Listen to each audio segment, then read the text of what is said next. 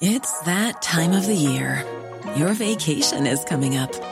You can already hear the beach waves, feel the warm breeze, relax, and think about work. You really, really want it all to work out while you're away. Monday.com gives you and the team that peace of mind. When all work is on one platform and everyone's in sync, things just flow. Wherever you are, tap the banner to go to Monday.com. Many of us have those stubborn pounds that seem impossible to lose, no matter how good we eat or how hard we work out. My solution is PlushCare. PlushCare is a leading telehealth provider with doctors who are there for you day and night to partner with you in your weight loss journey. They can prescribe FDA-approved weight loss medications like Wegovy and Zepbound for those who qualify. Plus, they accept most insurance plans. To get started, visit plushcare.com/weightloss. That's plushcare.com/weightloss.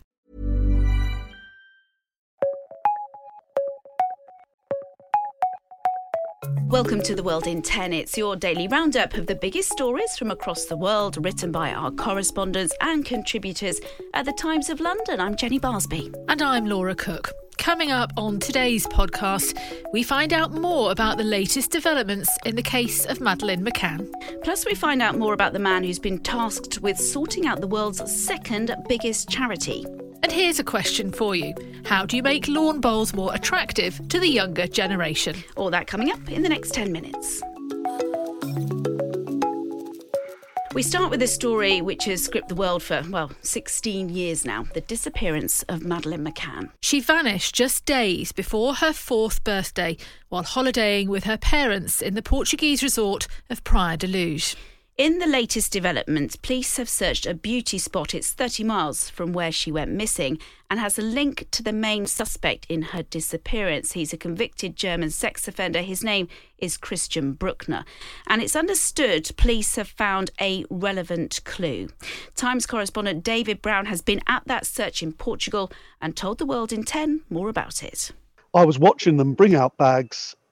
It's not, fortunately, it's not linked directly to Madeleine. I don't think it's not remains. They've said that they were searching not just for Madeleine's body, but for clothing, also electronic items. We know that Christian Bruckner, the prime suspect, used to like recording his sex attacks, and we know they found USB cards with awful pictures and videos on. Perhaps that's what they're looking for. What I thought was interesting, there's been a suggestion that this is perhaps a last throw of the dice, that it's a random search. It certainly wasn't that case. I've been on enough crime scenes to know this is a very significant operation. From what David's saying, it looks like the police are onto something. We asked him how long it might be before we have some answers. They have issued a statement saying that it's going to take time. The material they've recovered, the items they found, the soil samples, they're all being taken back to Germany in the police vans they bought here. I know that these sort of tests can take a number of weeks. They took quite a lot of stuff away. So I don't think we're going to have any immediate response. And the Germans are slightly playing it down. Let's not get too excited. But they didn't walk away with a look of disappointment. I think this is an operation well carried out. And if there's anything there, there's a good chance they found it. Why not take out a Times subscription so you can keep up to date with developments as they happen?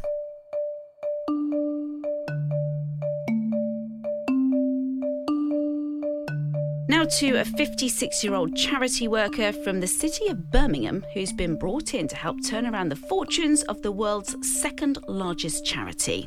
Caritas is the Vatican's sprawling charity operation, but it's in crisis after Pope Francis sacked the entire top management in November over allegations of bullying. Tom Kington, who is based in Rome, has met the man tasked with sorting out the mess. His name is Alistair Dunton, and Tom's interviewed him for the Times of London. I caught up with Tom earlier. He told me more about him.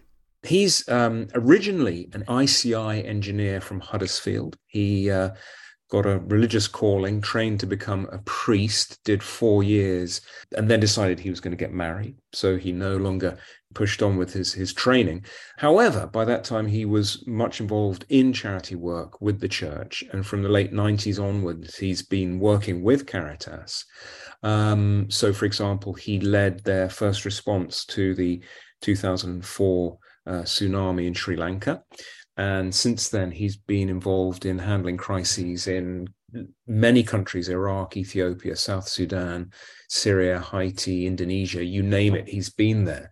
He's bringing what he described as sort of listening, open style of management. He said that in his previous job, he didn't even have a desk in his office because he would just sort of roam around and interact with people.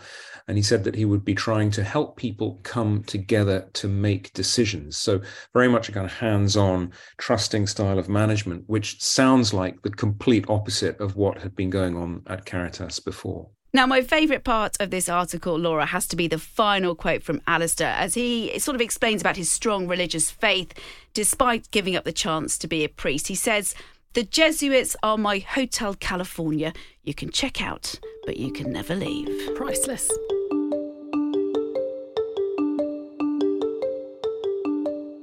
Now, from waiting tables in London to buying satellites and drones for his country's army, Ukrainian comedian Serhiy Prytula has raised $120 million to date and revolutionised how Ukraine fights Russia.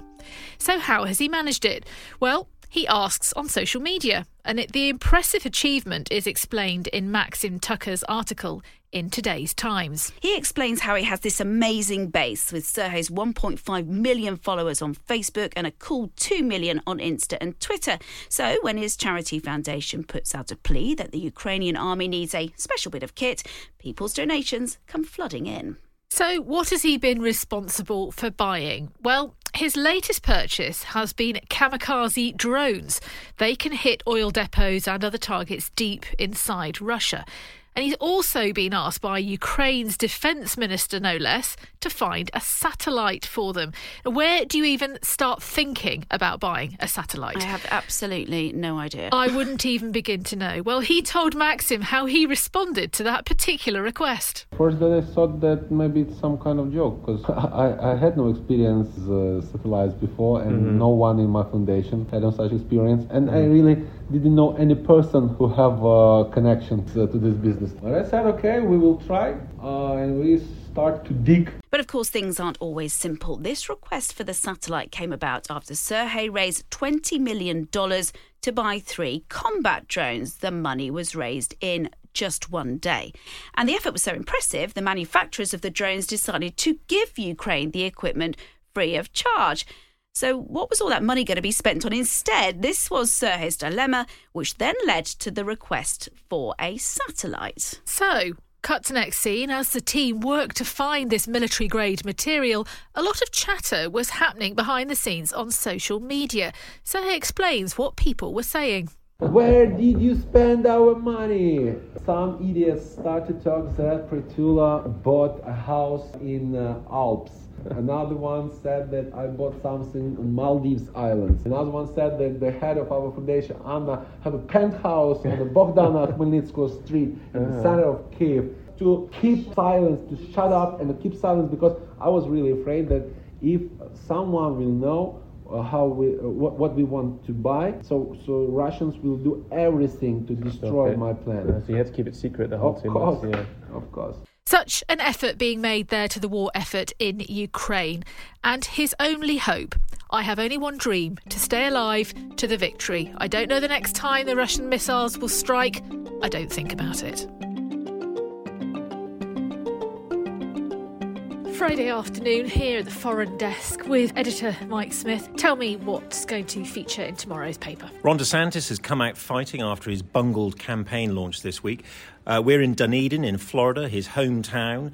We've spoken to residents who think the local hero may not have what it takes to get to the White House.